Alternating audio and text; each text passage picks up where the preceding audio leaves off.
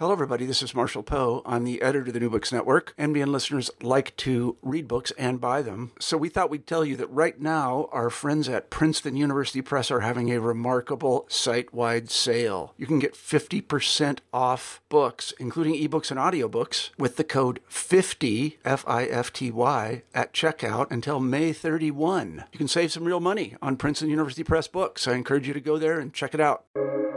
Welcome to the New Books Network. Hello, and welcome to New Books in Anthropology.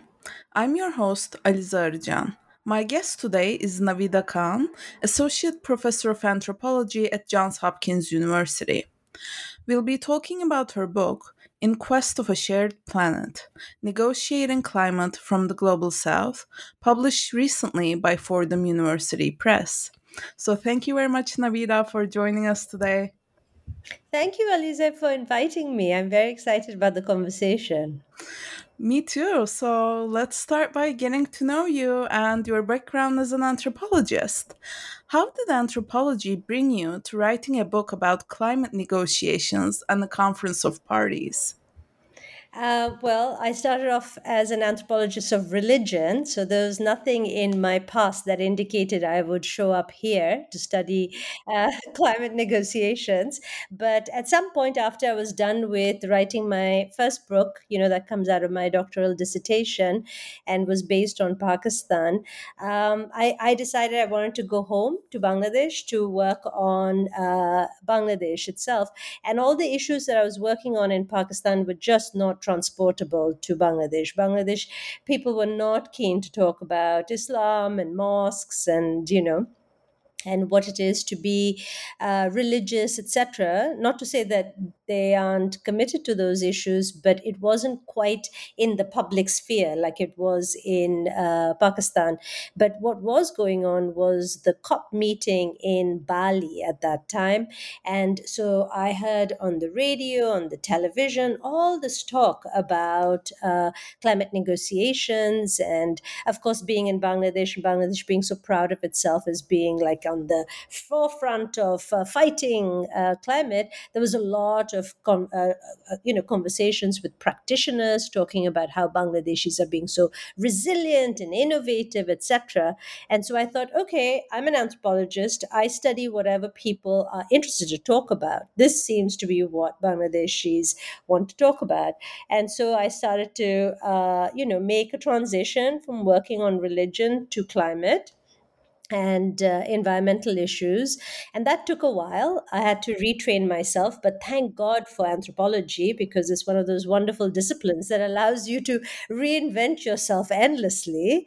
And so I learned up what I could and I started to do field work in Bangladesh in one of these sites that were considered to be extremely vulnerable to climate change.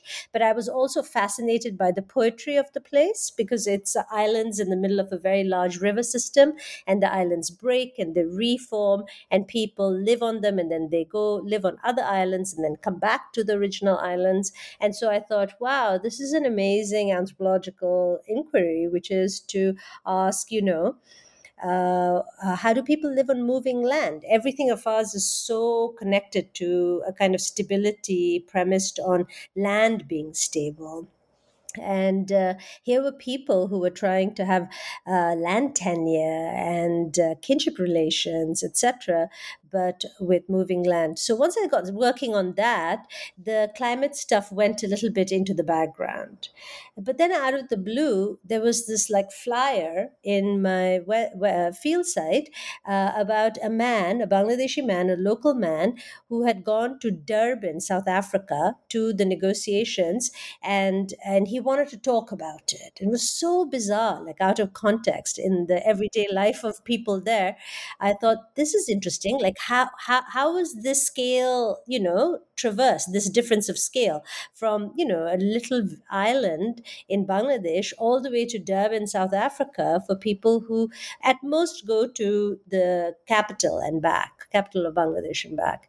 And so, in asking that question and trying to follow the pathways, the NGOs that try to reach out to local constituencies, that make it possible for people to go to these places to actually testify, to the suffering that they are experiencing because of being in the frontiers of climate change. I got there and I thought, this is interesting. This is a whole other side, where people who I work with and feel so closely to suddenly started to sound like like puppets, or like as though their words didn't have any traction, right? And they blended in with the words of other people, indigenous people from different parts of the world, etc. I mean, it was like this huge echo chamber of people talking, and it wasn't clear to me what was going on and who was listening. And and so I thought, okay, well, this is bad. I can either decamp and I don't want to work on this anymore because it doesn't really speak to my heart, or it's like an intellectual puzzle, like what's going on here. And so I kept going back, and being an anthropologist again, you I thought, okay, I can learn this, I just have to stay here long enough, and and so I'm sorry, this is a very long answer to your question. But basically, what I'm saying is that anthropology is one of these wonderful disciplines that allows you to ask questions that are in sync with the people amongst whom you're working, and allows the question to evolve as well, and allows you to think you can do stuff that otherwise traditionally might fall into the rubric under the rubric of political science or Mhm. sociology. Right? Okay. Yeah, I'll stop. I for one really appreciate the long answer because you're showing us how, this process takes so long, right? And something else that stood out to me in the book was how you talk about your slow conversion to the process of the negotiations in keeping with the length of the answer. And you ask what is at stake in staying with the negotiations. So like you, I'm also especially curious about this from the perspective of the global south. So, what did centering on the delegates from Bangladesh tell you about the stakes of staying with this slow process? Yeah, so as I was saying, I came in through Bangladesh, right? And I entered through Bangladeshi civil society activists and NGO people, etc. And at least from their perspective, it was a little frustrating at first because, as I said, there are platforms for them to speak, but it's not clear who's listening, right? But at some point, I decided, okay, let me actually try to get to the heart of why people are here, which is negotiations, not just to bear testimony to what's going on different parts of the world. So once I turned to negotiations and I started to speak with the Bangladeshi negotiators and shadowing them and speaking to them in Bangladesh as well, I started to realize how much hard work was involved in making yourself a negotiator, what it meant to acquire the kind of seriousness and gravitas to be heard within this system. And within this process, just because you were from this poor country that didn't really have much clout, say, within the economic arenas or political arenas, didn't matter. The fact that, and also the fact that you came from a poor country that was experiencing climate change was not what was the most significant thing. What was significant is that you really were, you had institutional memory and you could pass on experiences. You could teach other junior negotiators from other parts of the world, and that you were growing this kind of network of global south negotiators to be a formidable group within this process, right? And that I was very persuaded by. I felt that the process of interacting with one another, of coming to understand what it means to be from Ethiopia, speaking to somebody from Bangladesh, speaking to somebody from an island nation, like Tuvalu, for instance, learning what it means to how we are different, but also in some ways crucially similar. I thought that was very eye opening. And that's how I came to be converted to it, convinced that for even if the in terms of climate change and radical climate action, this process is so slow on delivering on it. But in terms of stitching these countries together at another register, and not one where they take for granted that they're just victims of a long, of capitalism as a world system, or prior to that, even, colonialism and imperialism. It wasn't only that, it was also this kind of very pragmatic feeling for one another, being able to represent one another's voices, right? I really appreciated that. And I thought I could show the interstitching that's happening at that level. That is so interesting. And you mentioned the trainings that go into becoming a negotiator, and something in the book that stood out to me was how negotiation can also become a vocation for many. And at times, that vocation is oriented towards deferral rather than decisive action. So I'm very curious about the political limits and possibilities of keeping with negotiation as vocation. Hmm. I mean, that's great that you picked up on that. In terms of what the training is, because I went into the training thinking that these global South negotiators are being trained to make demands and to stand their ground, and I realized that there would be they knew the limits of their power. They were going in to slow the process down so that undue pressures on their countries in terms of mitigation goals, etc., would not just like be clamped on simply because Europe wants a fully top down model, or America wants every single country to do its bit or whatever, right? So I just thought, okay, this is good. They're allowing for a kind of slowness, which allows for people to actually consider how their position, which they think is so common sense, climate change is a global threat and everybody has to stand up and fight together, sounds so commonsensical, is actually quite universalistic and quite oppressive, right? And so slowing that process down so that they realize that their words don't carry the kind of moral authority that they're attributing to themselves, and that they really have to think about how they sound to others, right? And how it is that they have to negotiate, really negotiate, not just throw their weight around. I thought that was good. I mean, in a way, of course, it's very frustrating because, if you listen to the global north, they're saying, obstructors, these are obstructors. And some of them certainly, I mean, the way Saudi Arabia functions within the system, I would definitely say obstruction, But some of these other countries, it's more like, no, have you thought about how to bring in the complete unfairness of your claims, into some sort of question, right? I mean, this is a space you cannot bring up the past of colonialism or extractivism or settler colonialism or any of that. This is not that space. They've already foreclosed talking about that. You can say more industrialized earlier, more responsible for carbon emissions, but none of this other stuff, right? So within these bounds, how to remind people about this past is actually also quite creative and interesting to watch.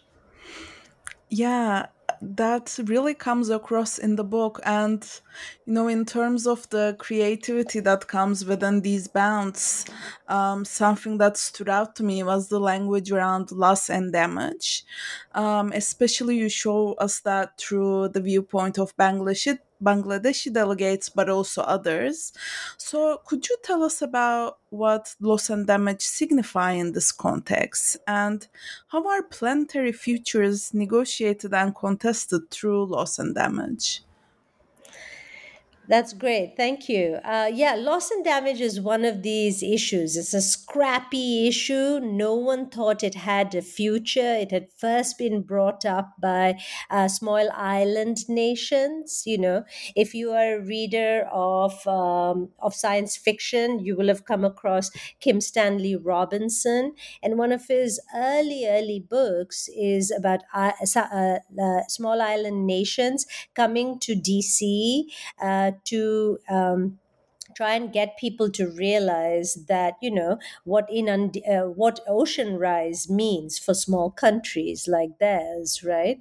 What it To even raise the question of what it is for countries to not just suffer from temporary inundation, but to lose sovereignty entirely through the loss of territory, right? All of these issues that have been brought up by small island nations, but no one was paying attention to them. Not African nations, not least developed countries, nobody, because they were caught up in their own issues, right?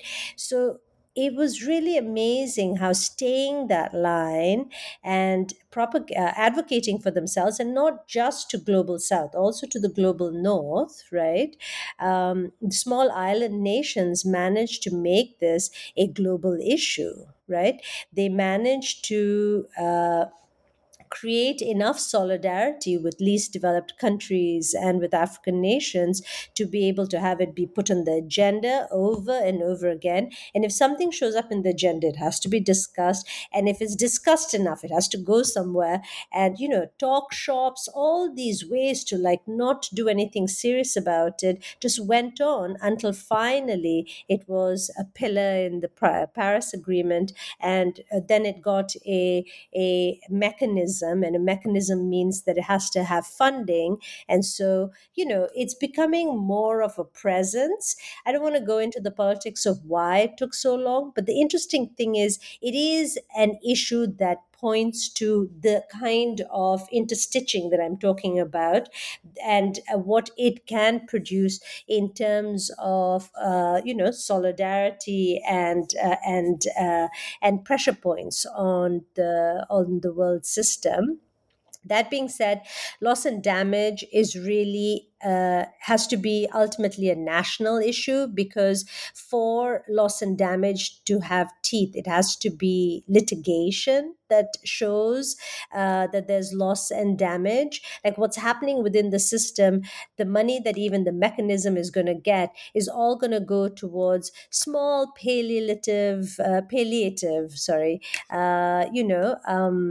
efforts at building a dam here or creating shoreline defense there, etc. But the real changes at the level of state behavior has to come through national litigation. So the loss and damage here is really a signal to all the countries, and not just countries, all the what they call subnationals, children, youth, municipalities, etc., to not just do their bits, but to actually fight to make sure that there's change within their countries. So in terms of planetary futures, I mean, I'm thinking that we have to now shift away from the negotiations, because the negotiations are really about creating the metrics now and making sure that everybody is meeting those metrics. And we have to move towards litigation. And that's really where all the activity is going to be in the next, I think, decades to come. Wow, that is really fascinating. And in terms of the interstitching that you're after, um, I want to talk a little bit about my personally favorite chapter that I think really reflects that. And since I'm the host, I get to be a bit Absolutely. selfish about it. So my favorite chapter was the one centering on in-between figures in climate negotiations. So you follow 5 people and you take us through a multitude of political leanings that rub up against each other and maybe interstitch with each other in the conference of parties. So, we see a range from a politics of optimism to activist politics resisting co-optation, or from quiet diplomacy to neoliberal approaches to South-South relations. So, how did this careful attention to the in-between enrich your understanding of the political work being done within the process? Great question. The process sets itself up to make a very clear distinction between the technical and the political. So the first week is considered the COPs are 2 week long meetings. So the first part of the conference is considered technical, and that's where all the official delegates from various ministries of environment, climate change, forests, and natural resources come. By the way, interestingly, Saudi Arabia doesn't send any ministerial level people. It sends CEOs from its oil company as its official delegates, to give you a sense of how they see their interests within this process, right? US has got a huge delegation, and they cover the range from like people who are interested in private, using this as an opportunity to cut private deals, etc., to the absolutely public-minded lawyer, activist lawyer types, right? So that there's also interesting heterogeneity there. But in terms of the political is when heads of states show up, right? And either they show up even before the meetings start, or they show up in the second week. But politics is considered to be the realm of ministers and secretaries and so on.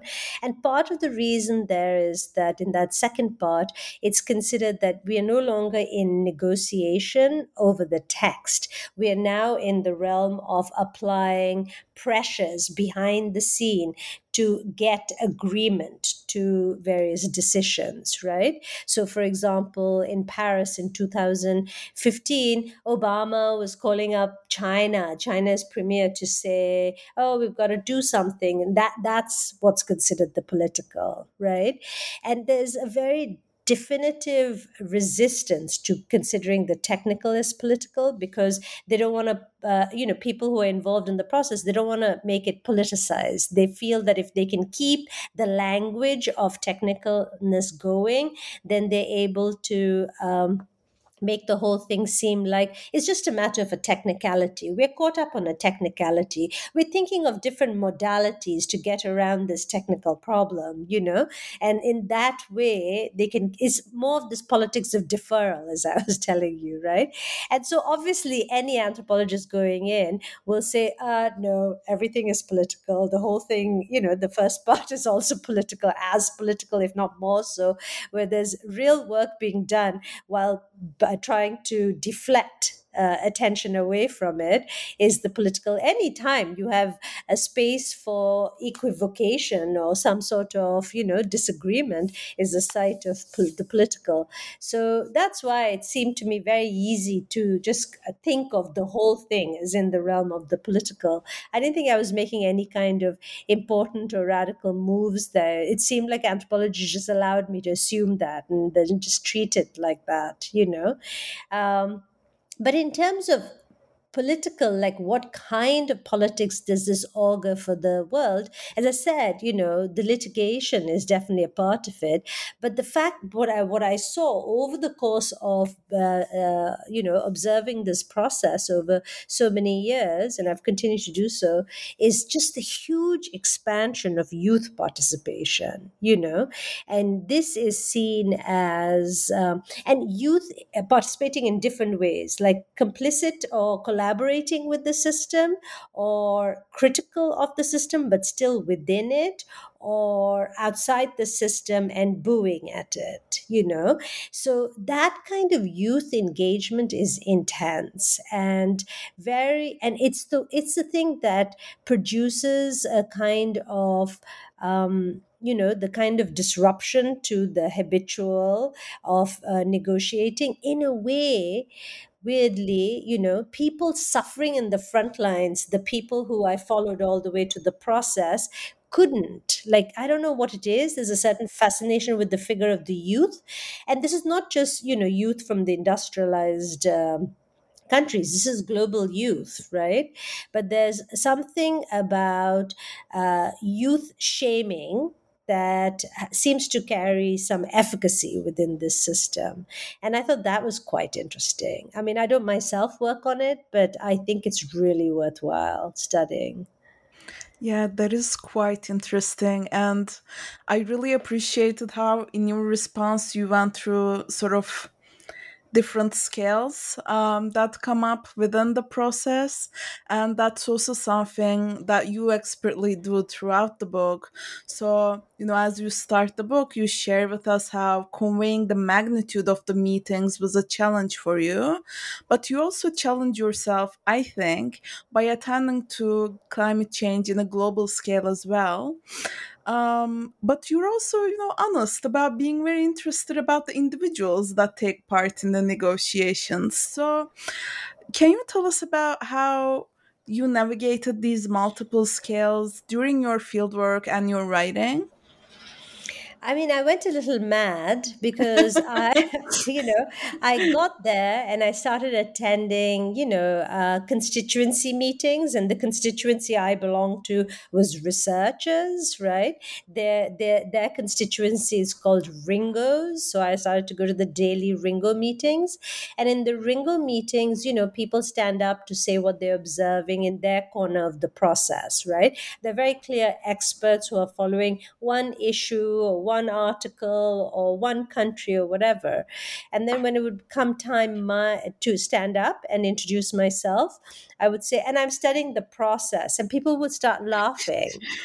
And they thought I was joking, because no one does this. It's not conceivable. And I won't say that I did it either. I mean, it's truly not conceivable, because climate is different in every single room, and climate is not just different now. There's also discussions going on about the past. There's also discussions going on about what's going to prevail 50 years from now in terms of finance goals, etc. So every single room is like you're dealing with a different space-time configuration in terms of what is climate. So I swear, I used to feel like such an idiot, like saying I'm studying the process, and they'd be like, what?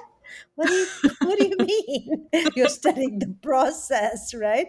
And of course, no one took me seriously. I mean, people would give me time only because the way that the process works, if you show up, people think you're serious, and then they start to take you along or whatever. But it was so patronizing, it was just like, this little thing says that she wants to study the whole process, so I would just go along, and I really had no idea what I was studying. Initially I went in and I said, I'm interested in adaptation because that's what Bangladesh seemed to be interested in. Then I noticed that Bangladesh wasn't actually doing much on adaptation, but interestingly, they were doing something more on mitigation. So then I had to learn up all that and start to follow that. Then loss and damage suddenly came along, and I started to like study up on that and follow that. So the one thing I used as my one sort of like guiding star was whatever the Bangladeshi delegation, widely understood, was looking at. Without that orientation, I think I would have lost it a long time ago, right? So, for example, for a couple of years, the delegates were not really that interested in the negotiations, but they were far more interested in what was going on in the exhibitions and to create bilateral relations. So I followed them there, and I got to understand the other parts of this meeting, which is to create business deals or bilateral trade deals, etc. So that was basically how I was trying to deal with the scale issue. But also, there's a thing that if you go enough and you've forced yourself to stare at the CC cameras, right, that are constantly just like, showing you all the things, and you set yourself a task saying, do I understand 50% of what they're referring to? I haven't been to all of those things, but do I know what it's about? right? I feel like I have some grasp, but the weird thing is, of course, you come back and you feel like you really nailed the discourse. The discourse is shifted within a year, right? So you were hearing net zero 1 year. The next time you come back, and the activists have found a way to push back against that, and they're saying, no, we need absolute zero. So now it's absolute zero, So to stay on top of the discourse was also quite fun and challenging in its own ways. But yeah. Yeah, that's so interesting. So it was, also like the time passing, I guess, when you do this research was figuring into you're working through the madness. Yes, it really is true. You know how it is. Like if you go back to the field, it's different than if you just had gone there the one time. No matter how long a period of time you stayed for that first step, something happens when you leave and you come back. When you come back, it's a whole different orientation towards you, right? Then people start to think that you actually will come back again, or that you have an investment. So Mhm. Yeah, that's so interesting. Thanks for sharing that with us. Yeah, and I was also very interested in your attention to space. Like you really describe the weight of corridor conversations, or you take the time to really describe the spaces in which meetings or presentations are held. And it really helped me to make the book come alive. But I want to hear from you why it was important for you to make these spaces come alive. yeah, I mean, I do primarily think of myself as an anthropologist of space, actually. So that was part of the reason why that attention was sort of built into my field work. Because my first book was really on mosques, on the construction of mosques. And the second book was about land and its movable quality. So I am very interested in the materiality, the infrastructural, the technical, physical dimensions of things. And the scale of it blows you away. I mean, when you hear conference of parties, it sounds like, the 200 or so countries sending along a few delegates and that. But when you enter in, you realize it's a city, and no one has a sense of like how it is that a city is constructed for these 2 weeks of meetings. I mean, the UN has the system down. They have a book for any country that's going to be the host country, and that book is really about how do you construct a city, right? And so and also, talking to Richard Kinley, who I talk about in that in between chapter that you liked, he was the mastermind of the city, right? And he was such a big guy and so high up, but when you talk to him, you realize, wow, all he was doing is making sure that the doors were being opened, that people were at the doors, that water was being passed out, that the bathrooms were not clogged. You realize It's important.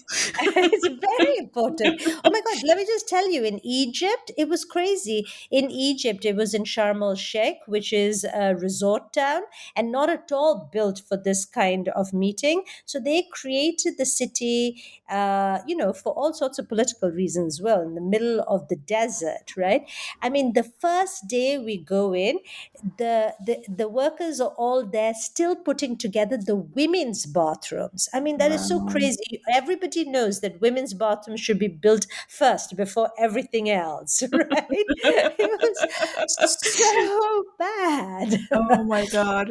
It was literally like the room would be built and then a woman would enter into it. Then the next room would be built and the next one. It was so crazy. Anyway, so this is just to give you a sense of like the physical really, really jumps out at you because it's so taxing, this system, this process. It's so physically taxing that you have to pay attention.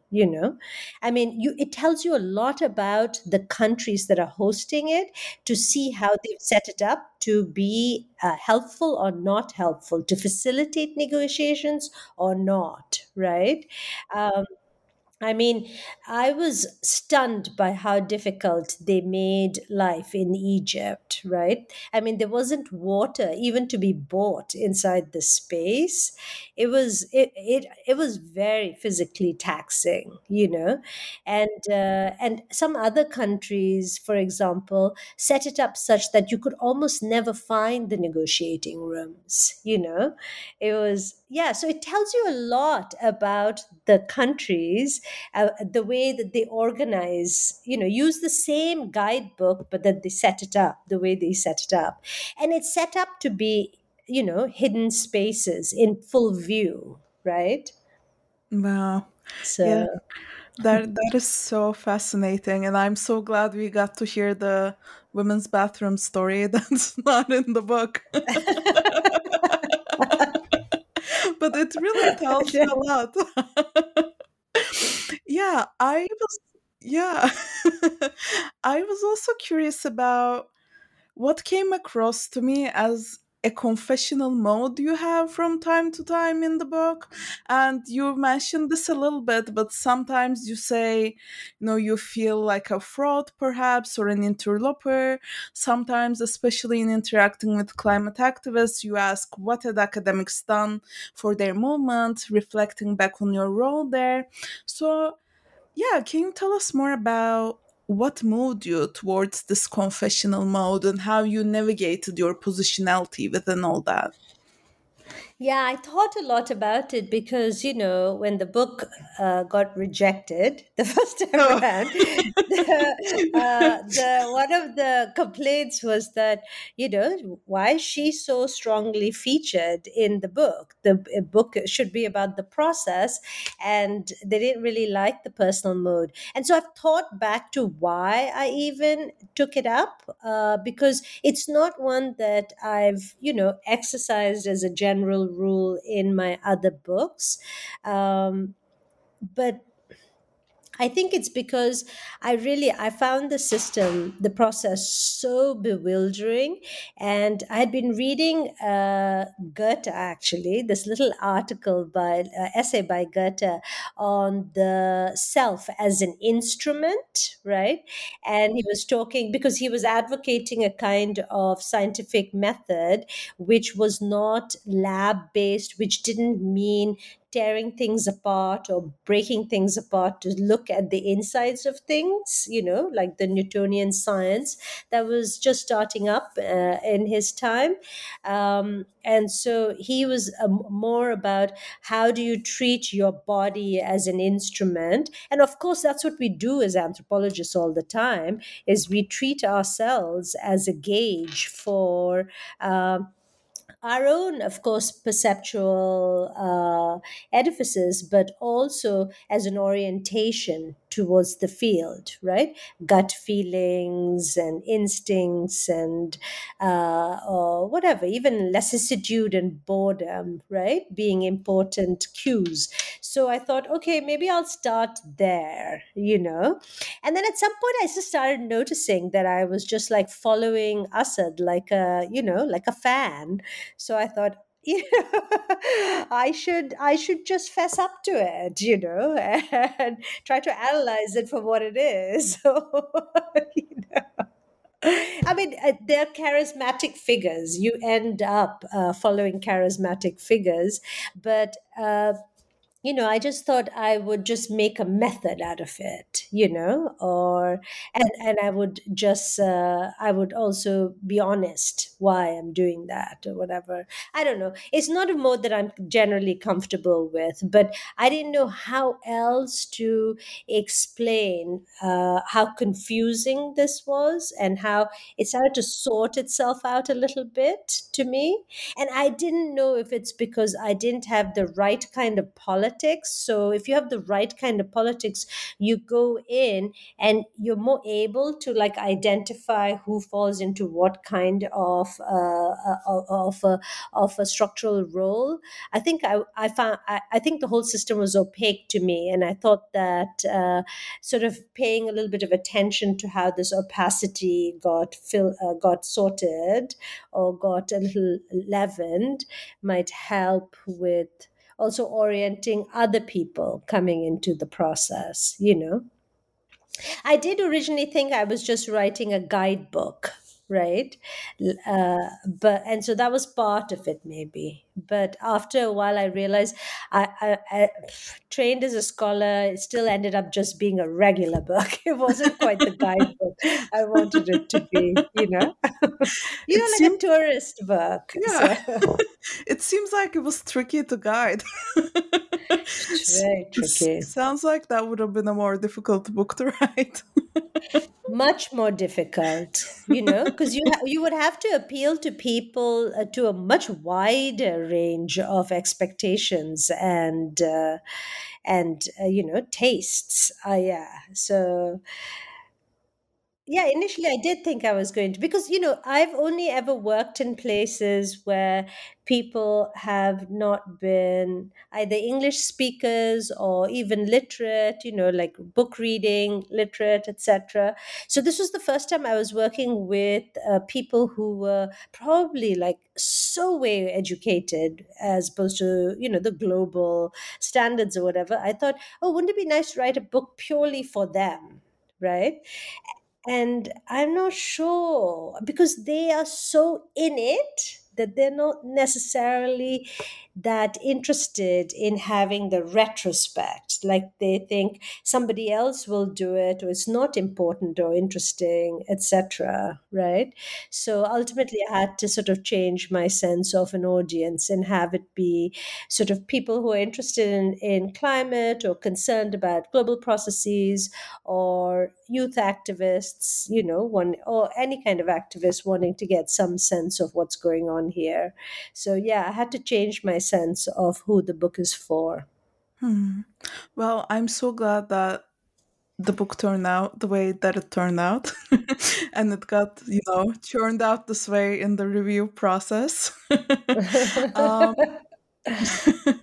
but yeah, so as we near the end of our conversation, I want to turn to the book's title, and taking a cue from it, I'd love to hear about how you hope the book contributes to the quest of a shared planet. Oh, that's a good question. First of all, I have to thank my editor at Fordham for suggesting the title to me. He was,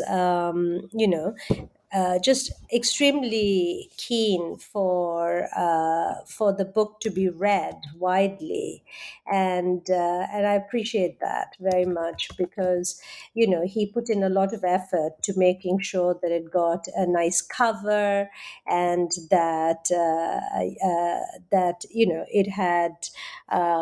it had a nice title. And he also helped me very much with the introduction as well, to make sure that it was right away readable. This is Tom Lay at Fordham, and so I have him to thank for that. But he also wanted me to make clear the fact that it was being written from the perspective of the global South, right? And so that's why global South appears so prominently in the title. But in terms of how it actually realizes the promise of the title, the book itself, I just felt that being in America and the United States and teaching in a institution here, I felt like climate is only ever talked about from the perspective of the US, either in terms of what the US has done to contribute to it, or how it should mitigate, or how it's going to impact people, etc. And that there is a way in which there's a leaching out of complexity of the rest of the world. Like the rest of the world suffers climate impacts, but can't actually be contributors to climate politics, right? I mean, people testify to their own suffering, but their participation in anything like climate politics is just not interesting to people here. I mean, this I ran into when I was approaching you know,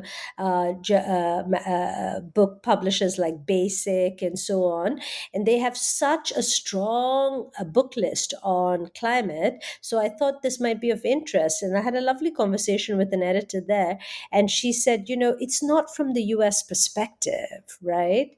And she was quite honest about it. She's like, it would be really hard to sell, and so I thought, okay, if nothing else, what this book, its very simple ambition is to make really real for people how Bangladeshis are political and within the process effective and meaningful, and not just them, all these other activists and youth, etc. Right, and so I think that was it. It was just to redress the sense that the rest of the world hasn't politics or can't contribute to politics, that I wanted to write the book. In terms of a shared planet, I mean, that picture in the front gives you a sense of just how tortured something like a entwining is, right? And that's part of it, is just this recognition that that the claims on resources, the sense of entitlement over resources, and the deprivation it daily delivers to people around the world, right, is really something that I wanted to have people have a sense for. If they got a sense of investment that rest of the world had, thinking, reasoning, fighting people, that there might be less of a sense that all of it belongs to us. I don't know. I No, think that's, absolutely. yeah. Yeah, absolutely. Thank you very much for sharing that, and I think that's so important. And I think the book really makes a case for that. So, lastly, again, keeping on the theme of the future, what is next for you? I know you mentioned some simultaneous projects, so what's been brewing alongside this book, and what comes next? So, this turn to climate, to environment, has been extremely, extremely productive for me, in the sense that it really sparked a lot of thoughts and ideas, etc. So, this book is actually part of a trilogy.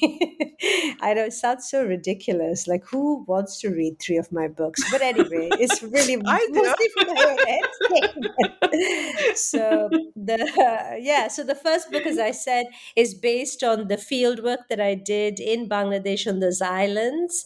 And it asks the question of, how do we as anthropologists give an account of nature? Right? Because anthropology for so long has been so worried about environmental determinism and racism, etc. This has really been a difficult question. And of course, there are lots of creative approaches to it now. And, I was joining my voices with people like Beth Povinelli and so on, in saying there is a way in which one can think about nature within the social, not just as the outside of the social. That book is out, and it came out through Duke University Press, and it's called River Life and the Upspring of Nature. A completely poetic and non-prosaic title, unlike this one.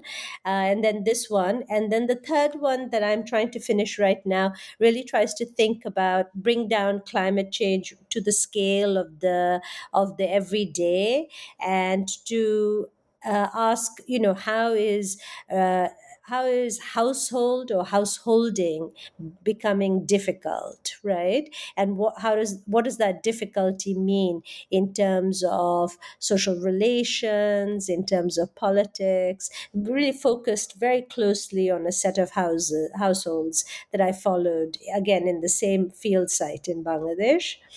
And then for my next project, and this is like a 15-year project, right? Like, I have to start training for it now, and I might be ready to do this field work in 5 years, and, have the book out, and maybe, if I'm alive, 15 years or whatever. So I really, when I went to Egypt, to Sharm el Sheikh, I went also to Jordan to see Petra. And when I was in Petra, what I realized was that it brought together all these interests I had in over the course of my academic life. Like it was a site of a pre-Islamic civilization, and I used to work on Islam, and so I'm very interested in the relationship to infidels or at the outside of Islam, right? So I got interested in that. And then also Petra was so interestingly connected to the ancient world, etc. That's also really, really interesting to me. The fact is, then the civilization went into deep decline and stayed sort of like unused for centuries and was used for transhumance by Bedouins. And so I'm very interested in how, after it was excavated and became a tourist site as it is now, Bedouins continue to live in it. I was stuck there till very late at night because I had a very over enthusiastic guide, and I saw just how many people live in there, right? Which was very interesting to me. And then I'm also really interested in the fact of the excavation that has continued, even though as you excavate, the site becomes open to climactic destruction. Right? What does it mean to excavate, to recover a kind of history, to redress the place of pre-Islamic Arabs within the world, but at the same time, also hasten the destruction of these sites, right? So that's where the sort of like loss and damage part of things come in. So as you see, it brings together all these things, and I haven't quite figured out what I'm going to do with it. But I'd like to, I'm starting to study all the languages I need to go do fieldwork there one day. Well, Anyway.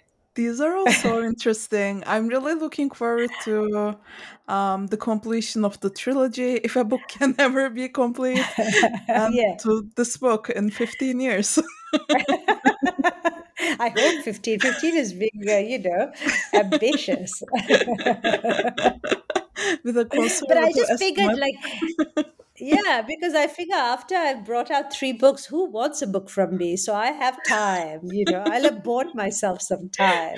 So, Well, we'll be looking forward to that book, yeah, and that's very sweet. hopefully Thank you. we'll have you back. But for now, thank you very much, Naveeda, for joining us and for your insights.